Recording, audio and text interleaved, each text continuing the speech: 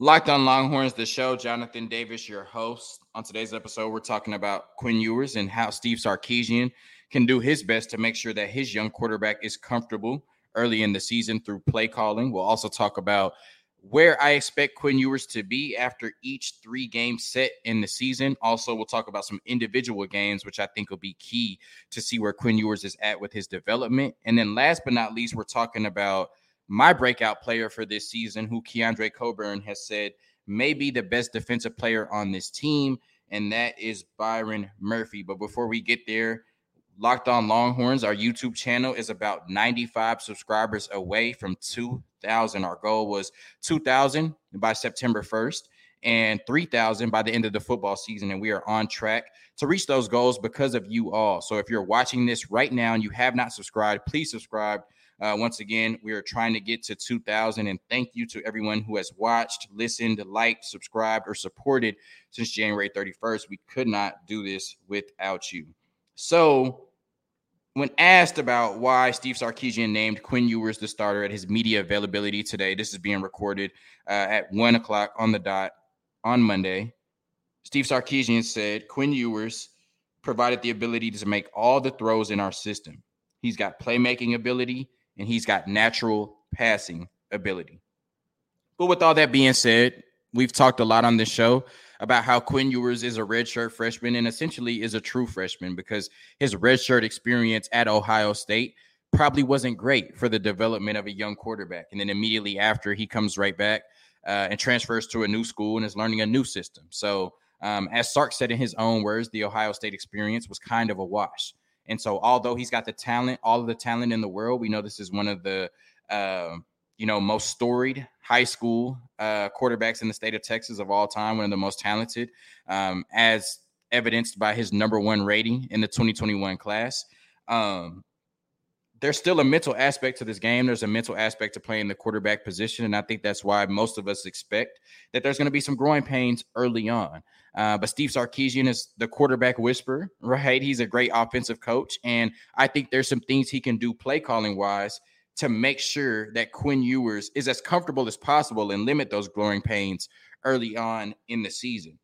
And I think the biggest way to do that, what I'm about to talk about, is through run pass options, play actions, and bootlegs, really shortening what Quinn Ewers has to look at, simplifying what Quinn Ewers has to look at as far as his progressions and his reads, and ultimately threatening the defense with the best offensive player in the country, which is Bijan Robinson. So let's talk about the run pass option, which I think is going to be really key for a young quarterback. And I think Steve Sarkisian saw this a while back. We heard in the spring that they were really focusing on the play action pass and run pass options. And I think this is because he knew that, one, he could utilize, Quinn Ewers' different arm talent and arm angles through the RPOs. But also this is the best way to keep a young quarterback comfortable, because not only does it consistently threaten the defense with the threat of the run, but 2, it simplifies your reads and your progressions, because instead of reacting to the entire defense, now you're only reacting to 1 or 2 players. When you threaten the defense with the inside or outside zone with Bijan Robinson, when you put the ball in Bijan Robinson's belly, the defense has 1 or 2 decisions to make, right? They either are going to play up on the run and come down, crash the run to stop Bijan Robinson, which would allow Quinn Ewers to pull the ball out of Bijan Robinson's belly on the run pass option and then hit all of those talented receivers and tight ends behind those linebackers and safeties that played up. Or if they don't overreact to the best player in the country getting the ball, then you leave it in his belly and you let Bijan Robinson make plays, which is never a bad thing for this Texas offense. So I think if Quinn Ewers is still struggling with his progressions in his reads, you simplify his progressions in his reads and what he has to react to. Instead of reacting to the whole defense, you react to 1 or 2 players. If they come down, you hit the ball behind them. If they don't come down, you give it to Bijan Robinson and let Bijan Robinson be Bijan Robinson. So I think that's one way to keep your young quarterback comfortable early on, is simplify not only what he's looking at, but simplify what he has to react to and change the numbers by threatening the defense with Bijan Robinson getting the ball. Continuing on that same theme, play action passes do the same thing, right? play action the ball, change the numbers on the defense, have them come down with the threat of stopping the run, and then hit the ball behind them. We know that the play action pass is a key component of Sark's offenses, right? It was at USC, Alabama, and now it's going to be Washington, and now it's going to be at Texas as well. And we know this team wants to run the ball, be a power run team, and run through a lot of 12 personnel with 2 tight ends on the field. And I think now, especially with the receiving options you have at the tight end position with Jaleel Billingsley and JT Sanders, and then the deep threats you have in a Brennan Thompson and an Xavier Worthy, and just receivers that can make plays all over the field, I think the play action pass is going to be even more key. But once again, what it does is when you put that ball in Bijan Robinson's belly, it either forces defenders to come up or it freezes them. And if those defenders don't come up, or if they come down, or if they're frozen, that gives you the ability to attack the gaps behind them with a very talented quarterback in Quinn Ewers and very talented receivers such as Xavier Worthy and company. So we saw probably the biggest and best play of the orange and white game was when Quinn Ewers hit the play action pass on that post route to Isaiah Nayar for a 67-yard touchdown. And I think you're going to see a lot of that this season because, once again, the threat of giving Bijan Robinson the ball just simply changes the numbers for the defensive side. And I think that this is going to be a big part of the offense nonetheless, but I think Sark is going to have to lean a lot more on the run game early and lean a lot more on the play action game early for Quinn Ewers, really making things simple until he's ready to just dominate defenses on his own with his arm, which I don't think we're too far away from either, given his natural talent. And then the bootlegs, if you saw in the open practices, the clip from the bootlegs, they worked on a lot. But the clip of him coming out and throwing the deep touchdown to Brennan Thompson, that was a bootleg. And once again, it comes back to simplifying what your young quarterback has to read and react to. So off of the bootleg, you're shortening the field. If you do a play action bootleg and come to the right of the field, you've completely walled off the left side of the field, right? And now Quinn Ewers is specifically looking at the right side of the field and maybe making 3 reads at the most, right? He's going to come off that play action bootleg, and we know because Sark is going to dial one up, and we know Quinn Ewers, he's a gunslinger. His first read is going to be that deep route. And if he feels like he can put it on him, he will. And if he can't, Sark is going to have to trust Quinn Ewers to come to his next read, which is probably going to be somewhere in that intermediate part of the field. If that's not there, Sark is going to have to trust his young quarterback to, come off that read and either check the ball down, make a play with his legs, or throw the ball away and, live to fight another down.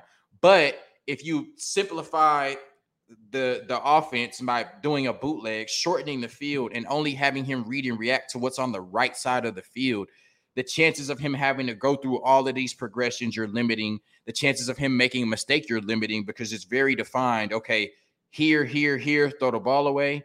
And I think those are some things that you can do to make a young quarterback comfortable because they all really involve changing the numbers on the defense by threatening them with Bijan Robinson or that great stable of running backs you have. And it looks like now Roschon Johnson and all of them will be available week 1. So that's great news for a young quarterback in Quinn Ewers. And then I think another thing is dial up some deep shots early. This is a player in Quinn Ewers who wants to throw the ball down the field.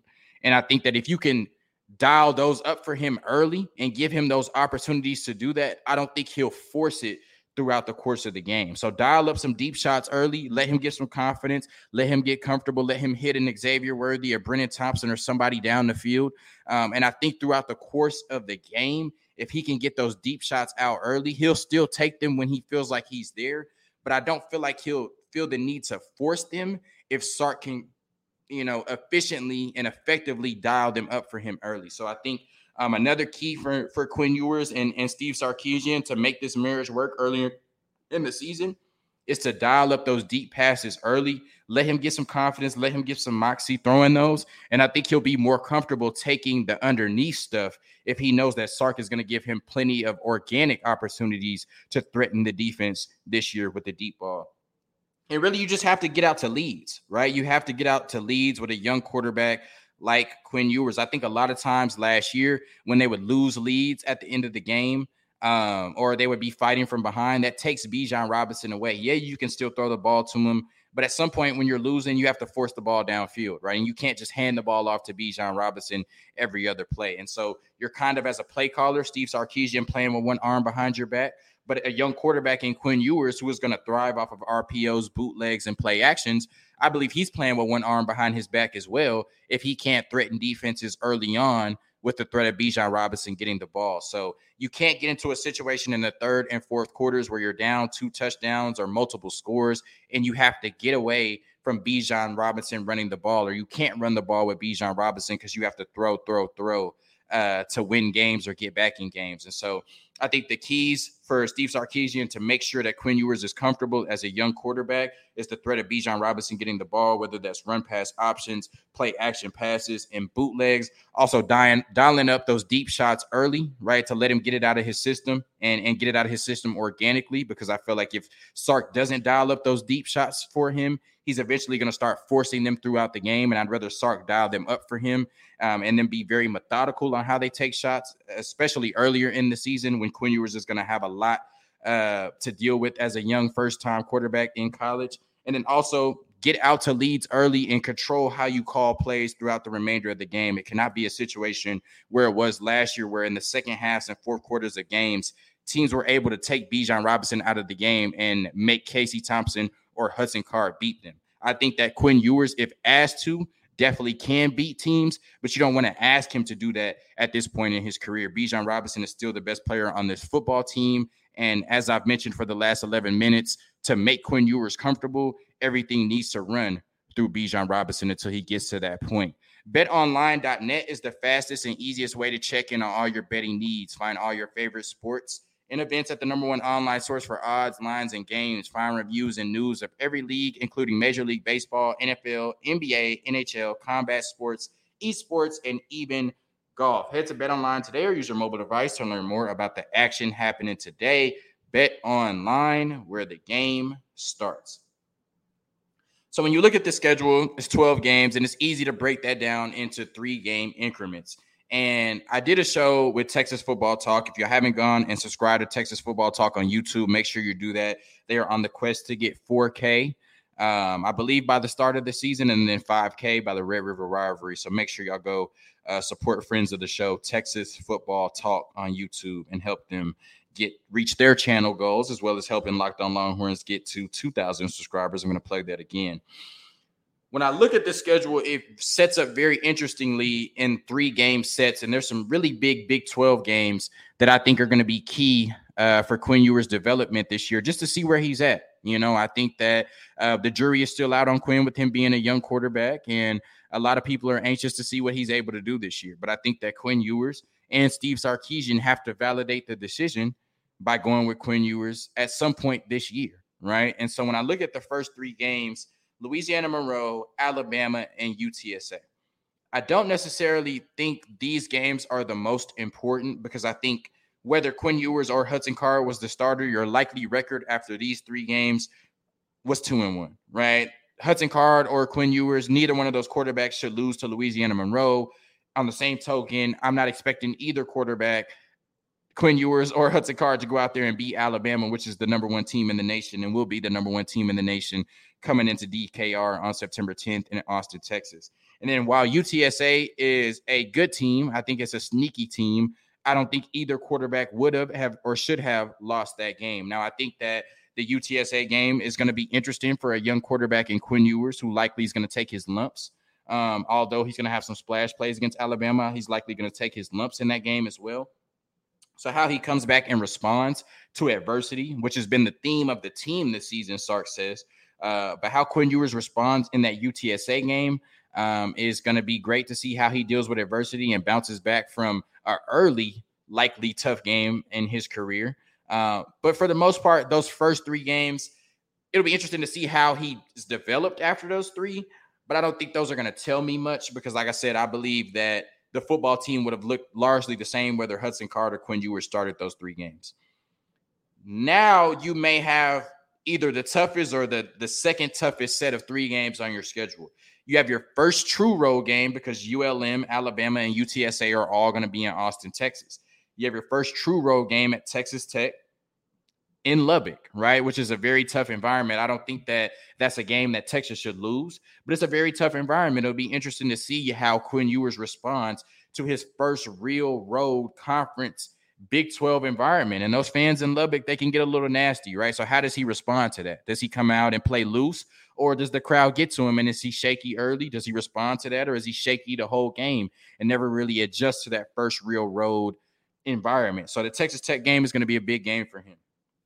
A West Virginia game, I have that as a really tough game because I think that game has some shootout potential, and I think that West Virginia is a lot better than people are giving them credit for. It's also the game before Oklahoma, so that's naturally a trap game, right? Especially what happened with Oklahoma, and Oklahoma just being the biggest game on your schedule every year. You might look past a West Virginia in hopes of getting to Oklahoma, and that might be the wrong thing to do. JT Daniels, although dealt with some injury concerns, is a really talented quarterback. Graham Harrell is running that air raid up there, and I think they're going to be fairly explosive, right? And that could be a game where Quinn Ewers could be involved in a shootout. So I think we're going to learn a lot about Quinn Ewers in that West Virginia game as well. I don't think West Virginia has enough talent to win that game. I think that Texas should win it, but it's going to be a very interesting game, and a game that if you're not 100% locked into, you definitely could go out there and lose, or it could be too close for comfort, right? So I'm really interested to see how he looks in that Texas Tech and in that West Virginia game, and then ultimately the Red River rivalry, right? Quinn Ewers versus Dillon Gabriel. That's the matchup we've been talking about all offseason. But this team has to get revenge for what they let Oklahoma do to them last year, I should say. And so at this point, this will be Quinn Ewers' sixth college game, right? It's the biggest game of the season in conference play, and really the biggest game for Texas every year. How does he look in the Red River rivalry? Because I don't think that Sark can afford to start off 0-2 in the Red River rivalry. He won't lose his job because of it, but you don't want to start off 0-2 in the Red River rivalry. And you also don't want to lose to Brent Venables in the first Sarkisian-Venables matchup in the Red River rivalry, which we're hoping is here to stay for a long time, not only in the Big 12 and the SEC. So how Quinn Ewers, who should have 5 games of development under his belt at that point, looks in the Oklahoma game is going to be really telling for me. After that, you have Iowa State. That's a home game. I think that should be an easy win. But after that, you have your 2 toughest road games on the schedule, and they're back-to-back. Oklahoma State, who was the runner-up to the Big 12 champions last year. We know that Mike Gundy, although he's never really gotten his team over the top, is one of the most consistent coaches in college football. Once again, this was a 10-win team last year, who's returning the most experienced quarterback probably in the Big 12, unless you count maybe Adrian Martinez from his time in the Big 10 and then now in the Big 12. And this is a team that's been better on defense as of late, and they're going to run the ball, and I think they're going to be sound defensively, and they do have an experienced quarterback. And that's always a tough place to play in Stillwater, Oklahoma. And then you have to backdoor that next week.